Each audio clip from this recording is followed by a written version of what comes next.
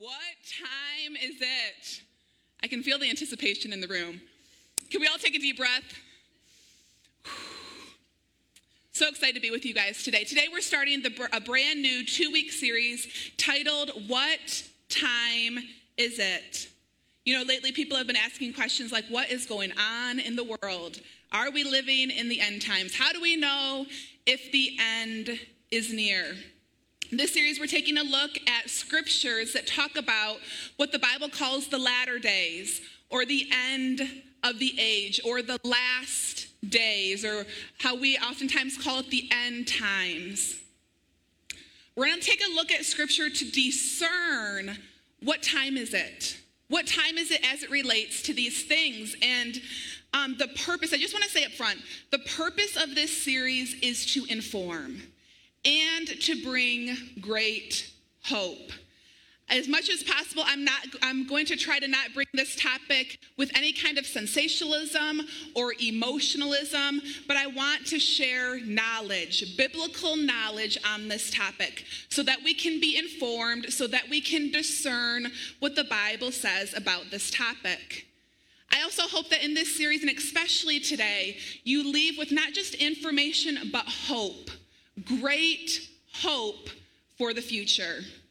You know, end times is not this obscure Bible topic. It's not this random topic that's not mentioned much in the Bible. It is a major theme of the Bible from the Old Testament to the New Testament. There's over 3,000 scriptures in the whole Bible about end time events. When you take a look at the prophecies, prophecy is future information that the Bible gives us. For every one scripture that gives future information about Jesus' first coming or prophecy about his first coming, there's 8 that give information about his second coming. Out of all the Old Testament books, 17 of them reference something about the last days or about the Messiah coming. 23 of the 27 New Testament books talk about this topic. And 7 out of 10 chapters in the New Testament talk about this topic. It's not an obscure topic that we should avoid, but something that we should lean into to gain understanding. And I believe with all my heart that God has so much information. As I'm getting into this, as I'm studying this topic, really we could talk about this topic for like 3 months. We're going to talk about it for 2 weeks. But there's so much content, there's so much information, and you might ask why. I believe with all my heart it's because Jesus wants us in the know. He wants us to understand and to discern the times. It's interesting, at the end of Jesus' life, many of us are familiar with Palm Sunday. Palm Sunday, where Jesus rode in on the donkey and the believers laid down palm branches and they shouted, "Blessed is he who comes in the name of the Lord." It was a significant, powerful prophetic moment that the Old Testament prophets prophesied about, that the coming Messiah would come into Jerusalem on a donkey. It was an incredible moment that those who had ears to hear and eyes to see should have recognized what was happening. In that moment, the Pharisees looked at what was going on with the palm branches and everything, and they looked at Jesus' disciples and they scolded them and they said, "Quiet down your people." And scripture says as Jesus was riding on the donkey, entering Jerusalem, he said this. Luke 19, 41 through 42, and then verse 44 also. It says, "Now as he, Jesus, drew near, he saw the city of Jerusalem, and he wept over it, saying, 'If you had known, especially you, or even you, especially on this, your day, the things that make for your peace, but now they're hidden from your eyes.'" Jesus goes on to say, "You did not know the time of your visitation." So here is the Messiah, Jesus in the flesh, fulfilling Old Testament prophecies about himself. This moment of him riding in on the donkey was an important moment, and most of the city had no clue what was going on. They had no clue the hour of their visitation, and Jesus wept over the fact that they didn't know. So you see, in that moment, Jesus rebuked the Pharisees, which he often did, because the Pharisees should have known better, because they were the teachers of the law. They were the teachers of scripture. But there's one time that Jesus also rebukes the crowd, everyday people. everyday Jews who maybe didn't know as much about the scriptures, but they should have had some kind of knowledge about this specific topic. And it was about discerning the times. Let's check it out. In Luke 12:54-56, Jesus said to the crowd that gathered around him, "When you see a cloud forming in the west, don't you say a storm is brewing, and then it arrives. And then when you feel the south wind blowing, you say a heat wave is on the way, and so it happens." Jesus said to the crowd, "You hypocrites, you're such experts at forecasting the weather. Who can feel when a storm's coming in?" We all can, right? We can all feel the dampness in the air when a storm is coming. He says you can discern the signs of the weather, but you're totally unwilling to understand the spiritual significance of the time that you're living in. The New King James translation says it this way. Jesus says, "Hypocrites, you can discern the face of the sky and of the earth, but how is it that you don't discern the times?" So our hope, our prayer in this series is that we could help discern the times better. We would be informed, we would be filled with hope, that we would be given tools to discover the spiritual significance of the times that we live in, to discern the times as Jesus so desperately wants us to be able to do. Let's pray and then we'll dive into it. Lord, we love you so much. God, we thank you for giving us future information, prophecies about what to expect in the future.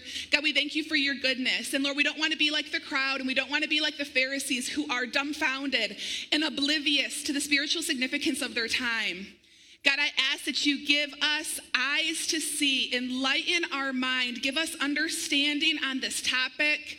And Lord, may it spark a fire in our heart on the reality of who you are, the reality of what you are doing on earth. God, we trust you. Holy Spirit, comfort us and guide us and illuminate our path. And we pray this all in Jesus' name. Amen. All right, so like I said, there's lots of content that we could be talking about in this series. I'm going to launch into this topic with two foundational assumptions or foundational topics kind of assumed. I'm going to assume in general that we all have a general understanding that Jesus said that he's coming back and that there will be an end of the world. I'm not going to take time to take you through all the scriptures and try to prove that to you this morning for sake of time. If you want more information on some of those foundational doctrinal beliefs, I did a series on end times back in fall of 2019. I talk about some of those more foundational things. So we're going to launch off with that assumption about what we're talking about. Primarily what we're talking about in this series is upcoming events that the Bible predicts Jesus told us is going to happen. There's also other signs of like cultural things and behaviors of the world.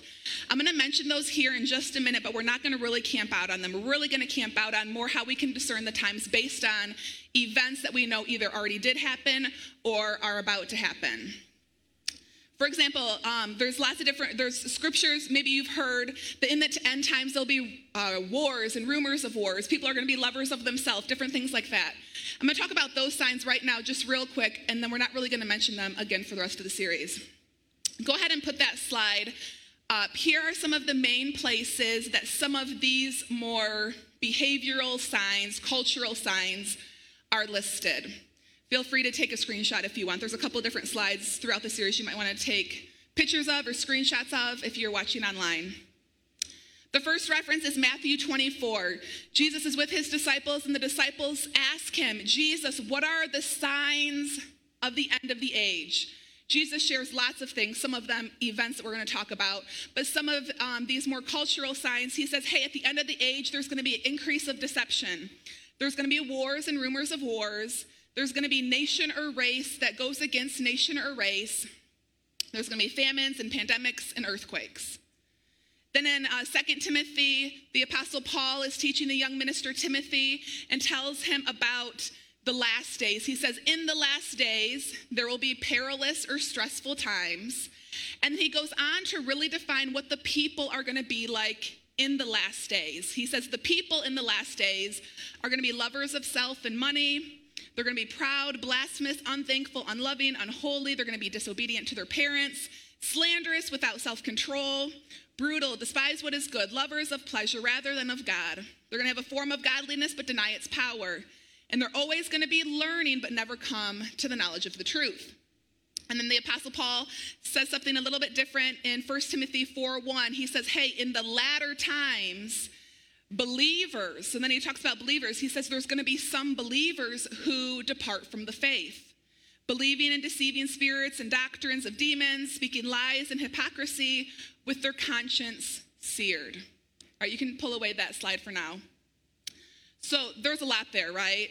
Those are some general things that God's saying, hey, when you start to see an increase of these things in culture, that's a sign of the time. That's a sign of what would be like in the last days or in the latter days. And I'm not going to spend a ton of time on this because how we rate this is a little subjective. Like there's always been wars. There's always been rumors of wars. There's always been certain people that are lovers of themselves. And so, yeah, now we have selfie sticks and now we have Facebook. But like, I suppose in the future, people could love themselves even more than they do right now. So but it's signs. It's things that when you start to see those things that are listed, it's things that should make you go, seems like people are really lovers of themselves lately. Man, there's so many earthquakes and wars. I wonder, right? So they're definitely signs that we need to be aware of, in addition to certain events that are foretold that will happen in the end days. And that's what we're going to spend the most of our time talking about this morning and then next Sunday as well. So when it comes to end time events, in the Old Testament, the book of Daniel and Ezekiel have a lot of specific information. And then in the New Testament, the book of Matthew, where Jesus gives his end times discourse, and then of course the book of Revelation has tons of really specific information about end time events. And for the sake of time and to just this morning kind of give broad strokes on the topic, in a minute I'm going to show you guys a timeline, kind of a summary of what those books talk about as it relates to end time events in Scripture, and how our knowledge of that can help us discern when it appears that we're getting closer to those events happening. And before we take a look at the timeline, I want to give a couple of disclaimers. The first is I'm not making any kind of bold assumptions of the day or the hour of Jesus arriving. Bible's really clear. Only the Father knows that. Only the Father knows the day, the hour, the time that Jesus is coming back to earth. Jesus said that we should be able to discern it, but not know the exact day or hour. There's certain things in Scripture that we do know the timeline on. Like we do know there's going to be a tribulation that will last 7 years. We do know that there's going to be a millennial reign of Jesus after the tribulation that will last for 1,000 years. But then there's some other events that we're not exactly sure how long they're going to last. There's debate on the order of when the events happen. We're not sure how much time elapses between some of these events early on in the timeline. And so the timeline I'm about to show you might not be entirely to scale based on the distance between the events. You guys got it? Okay, so let's take a look at it. Go ahead and put that timeline slide up, and I'll walk you guys through it. Again, this one might be, if you want to go back and study, there's lots of scripture references on here. You might want to screenshot it at home. You might want to take a picture of it in person here. I'll refer back to this timeline next week as well. So let me just walk you through it briefly. We're going to do broad strokes this morning and then dive in much deeper this morning and then next Sunday also. You see, the first thing on the timeline is Israel becoming a nation. For most of all of our lives, Israel has been a nation, so this isn't a really big deal. But from Israel's Babylonian captivity until 1948, Israel was not an independent nation with their own leader. Ezekiel, in the time of the Babylonian captivity, prophesied that one day Israel would be its own nation, and all of the Jews from around the world would be regathered, and they'd have their own leader and all of that. It's a very significant moment that happened in 1948, the establishment of the nation of Israel. We're going to talk a lot more about that next week. Then you can see in the red font, it says, we are here. Israel's a nation, and so we're at the point in time after that has happened. Based on Scripture, it appears that either the rapture of the church or the war of Gog and Magog is the next end time event to happen. The war of Gog and Magog is a war where Russia, Iran, and other countries come against Israel, and God miraculously protects them. We're going to talk about that in great detail next week. Then the rapture of the church, when God miraculously transports the church to heaven in a blink of an eye. We're going to talk about that more today. I believe that happens, along with many biblical scholars, after the war of Gog and Magog. It could happen before. That's where some of the discrepancy on the order of these events is. Then you see the 7 years of tribulation that starts with a peace treaty or some kind of peace agreement that this man or this person that the Bible calls the Antichrist, that's also called the man of sin, makes with the nation of Israel. And then there's these 7 years of tribulation that many of you guys, is why people are afraid of the end times, because of what happens in the tribulation. The first half of the tribulation is bad, but not really that bad. Halfway through the first half, the Antichrist is this peacemaker, everyone loves him, charismatic person. Halfway through, he does something on the temple that's an abomination and demands that people start to worship him. The last half of the tribulation is really, really bad, like COVID times 1,000. Then at the end of the tribulation, Jesus comes back to earth in the clouds with his saints following him. Then there's a 1,000-year reign of Jesus on earth as the CEO and president of earth. And he locks up Satan for those 1,000 years. Then after that millennial reign, Satan is destroyed forever. There's a white throne judgment for unbelievers. There's a new heaven and a new earth, and we spend eternity with Jesus forever. Amen. That's a lot to process. We could just kind of end right now, right? So all of those blue events on that timeline are ones that we're going to talk about in detail. Next week, we're going to talk about more about this whole, what's the big deal about Israel becoming a nation? We're going to talk about this war of Gog and Magog. We're going to talk about the Antichrist, this peace treaty thing, and this abomination in the temple thing. And then for the rest of today, we're going to talk about the rapture. Sound good? So again, I hope that this series is informative and that it's hope-filled. The most hope-filled thing about this topic of the end times is the rapture. And some of you this morning in person or maybe even online, you heard the word rapture and you're like, huh, what? What are you talking about? We're going to explain it here in a minute, so glad you're here. You're going to leave this morning with a lot more information on what the rapture is. Or maybe some of you here have a vague knowledge of what the rapture is. Maybe you don't believe it, or maybe you have weird feelings about it. I get it. I understand it. I hope that you have much greater understanding and hope in your heart by the end of this morning. Some of you here this morning, you're like a Bible scholar on the rapture, and you believe that it's either going to be pre-trib, and you have all the reasons why you believe it's pre-trib, or you believe it's mid-trib, or you believe it's at the end of the trib, or all kinds of ideas about that, which is awesome. And we'll bring some clarity and see what the scripture says about it this morning. Amen? So I've got 5 things, 5 thoughts to chew on this topic of the rapture. And the first one is this. Number 1, the phrase caught up means to be miraculously transported from one location to another. The phrase caught up or caught away that the Bible uses refers to this miraculous transportation through time and space.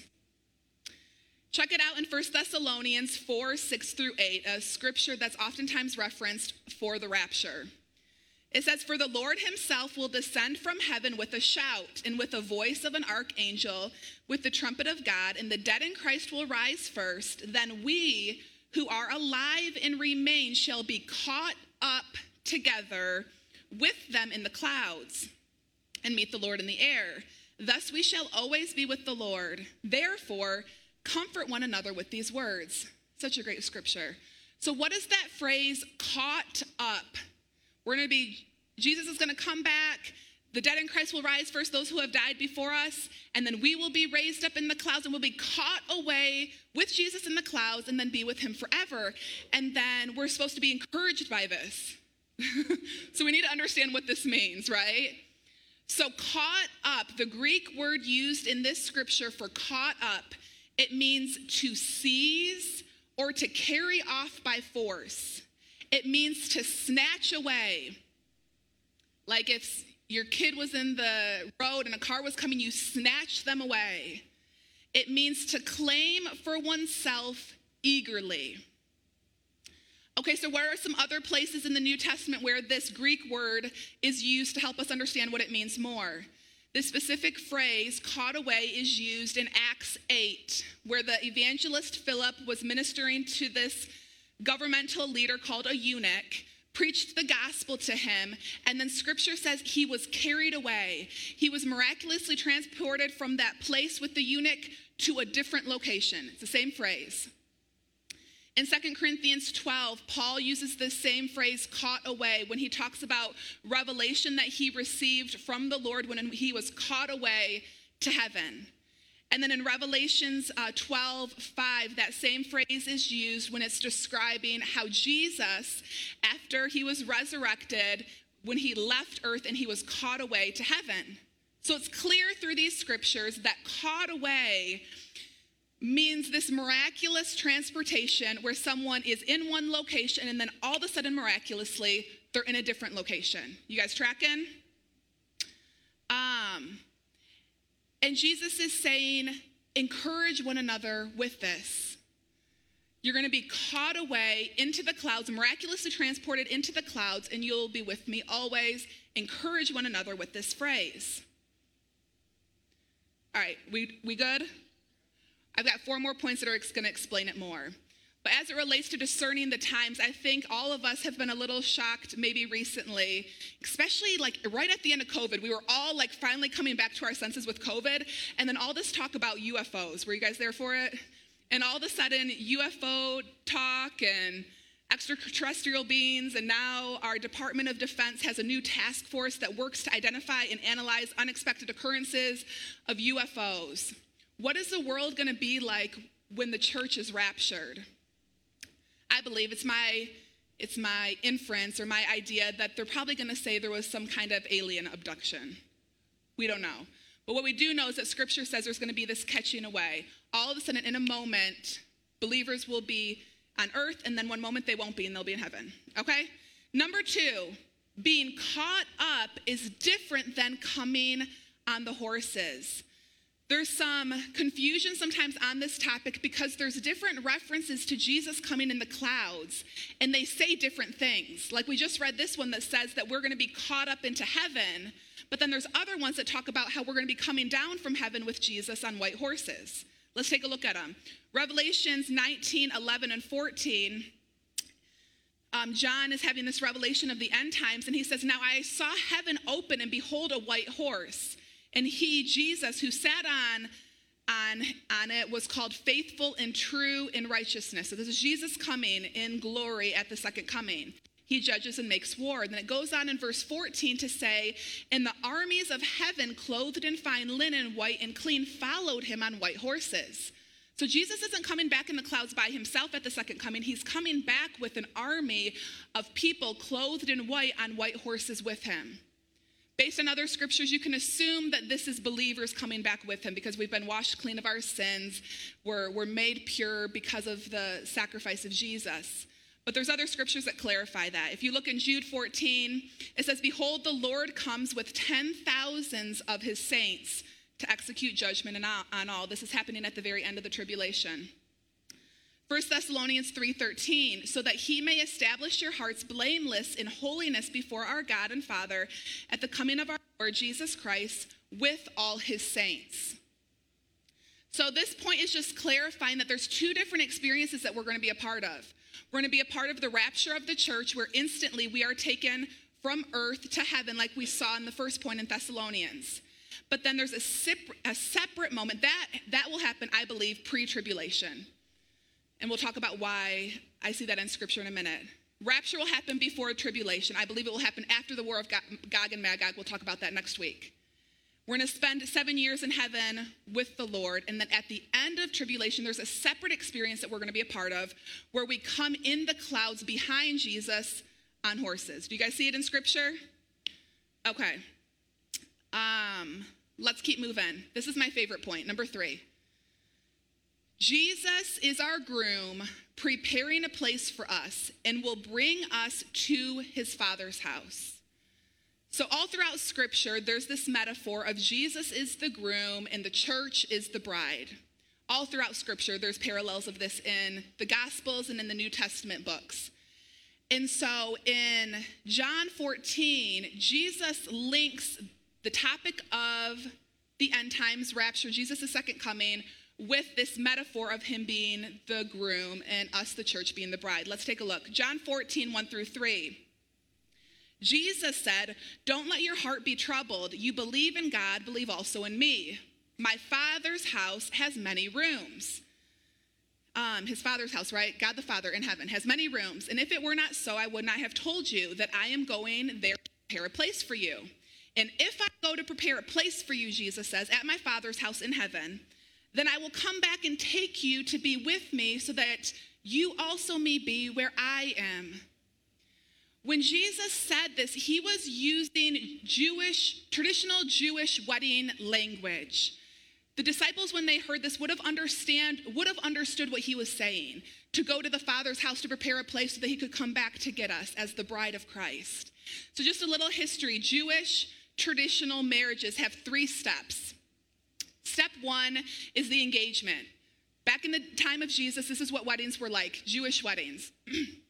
Step 1 was the engagement, where the groom would come to the bride's family, pay a heavy price to be in covenant with the bride, the soon-to-be bride.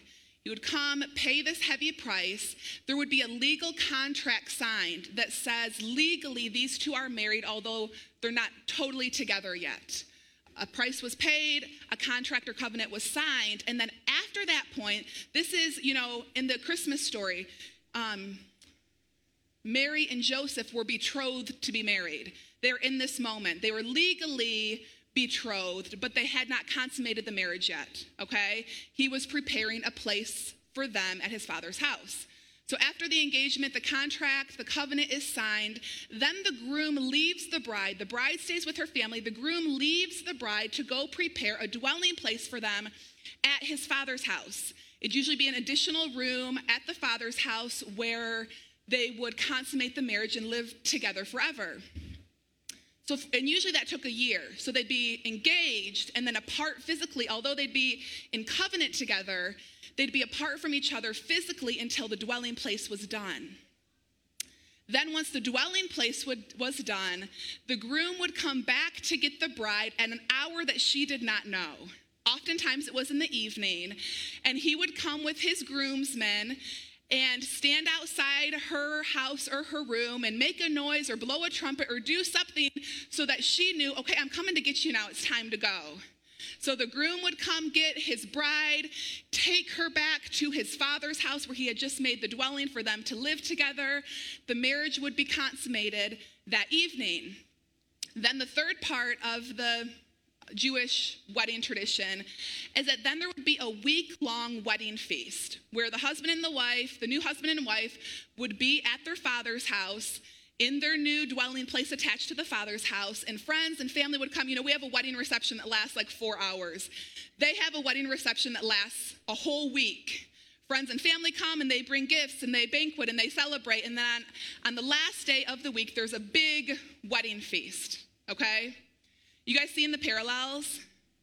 So Jesus came, paid the ultimate price to be in relationship with us, shed his blood for the remission of our sins, that we might be in covenant with him. We are one with him all throughout the New Testament. We are in covenant with him. Jesus has never left us or forsaken us, but we're not physically with him, right? That's where we are in our relationship with Jesus right now. Jesus is saying in this scripture, I'm going to go prepare a place for you at my Father's house in heaven, and then I'm going to come back and get you so that you can be with me in my Father's house. That's the rapture. Jesus is going to come back. I have reason to believe it will be in the evening time, like it was traditionally in Jewish weddings, where he'll blow a trumpet, say, all right, I'm getting you. We're going back to my Father's house, and we will finally be together physically and never apart again. Then a big reason why pre-trib might be the best doctrine to believe is because oftentimes that wedding feast lasted a week.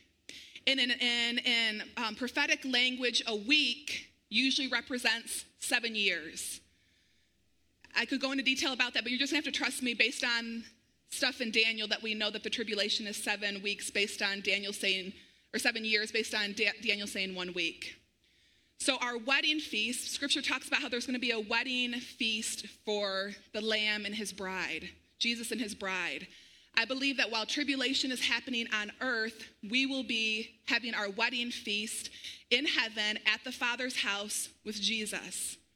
In the book of Revelation, it talks about the last thing that will happen before Jesus and us come with him at the second coming is that there's this loud party happening in heaven. It's the marriage, it's the supper of the wedding feast of Jesus and his bride. Right after that big wedding feast is when we come down with Jesus in his second coming. You guys tracking? Doesn't Jesus write the best stories? Like only he can write that. All right. Number 4, why are we talking about the rapture? Number 4, God has a precedence of always protecting his people from global judgment.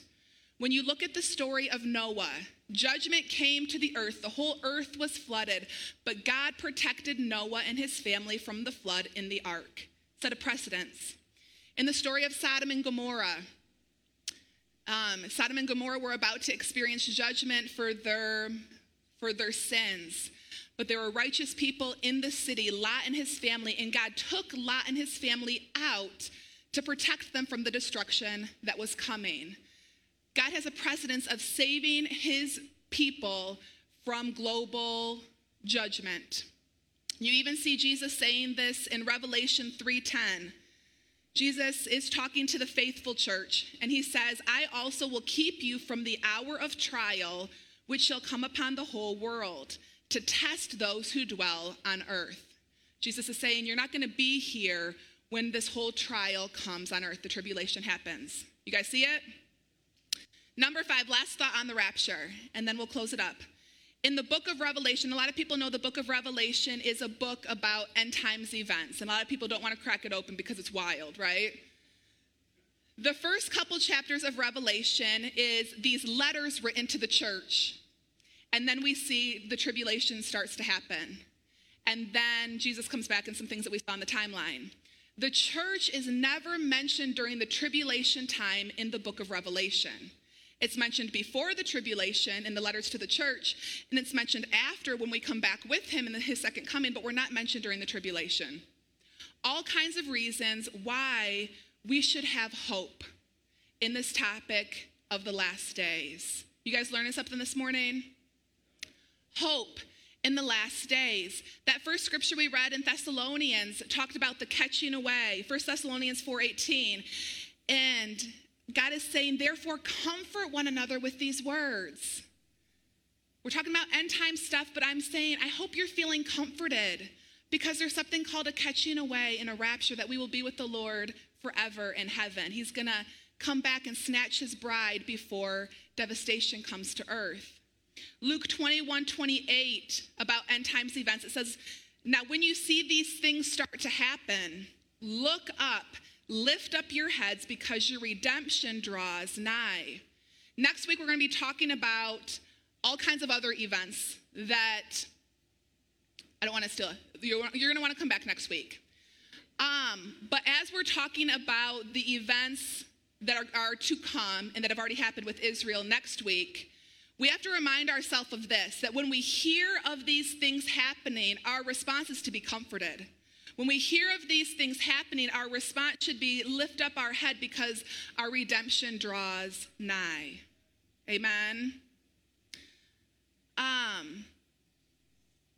So as we study this topic, I hope that you're comforted. I hope that today you're leaving with hope and comfort, because that's what Jesus said these scriptures should do for us in light of the rapture. But I hope also, like when you saw the timeline and we're talking about all this, it's like, wow, is this really happening? Like Jesus is really coming back. There's really going to be an end. Is there really going to be a rapture?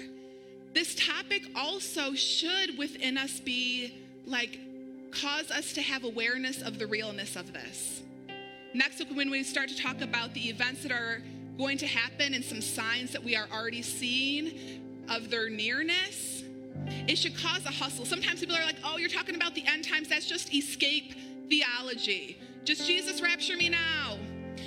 But I believe it should be hustle theology, because if you're a quarterback, or I played basketball, if you're a point guard, and you look on the clock and there's 5 minutes left in the game, you play a little differently than if you look up on the clock and there's 5 seconds left in the game, right? As we see the nearness of these events and signs of his coming, it should create a hustle in us. Like, God, I want to be ready when you come. When you come back, I want to be busy about the Father's business. I want to be a bride that is prepared for her groom. Can you imagine the bride sitting there with zit cream all over her face and just stuffed herself with a bunch of donuts or something? No, wrong time. You want to be a bride ready, busy about the Father's business when the groom comes to snatch us away. Amen.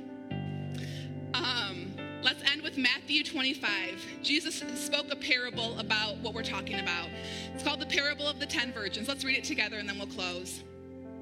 It says, then the kingdom of heaven shall be likened to 10 virgins who took their lamps and went out to meet their bridegroom. Now 5 of them were wise and 5 were foolish. Those who were foolish took their lamps but no oil with them. But the wise took the oil in their vessels with their lamps. But while the bridegroom was delayed, they all slumbered and slept. And at midnight a cry was heard, behold, the bridegroom is coming, go and meet him. Then all those virgins arose and they trimmed their lamps. And the foolish one said to the wise, give us some of your oil, for our lamps are going to be out. But the wise one says, no, lest there should not be enough for us and for you. But rather go to those people that sell and buy things and get some for yourself. And while they went to buy, the bridegroom came, and those who were ready went in with him to the wedding, and the door was shut.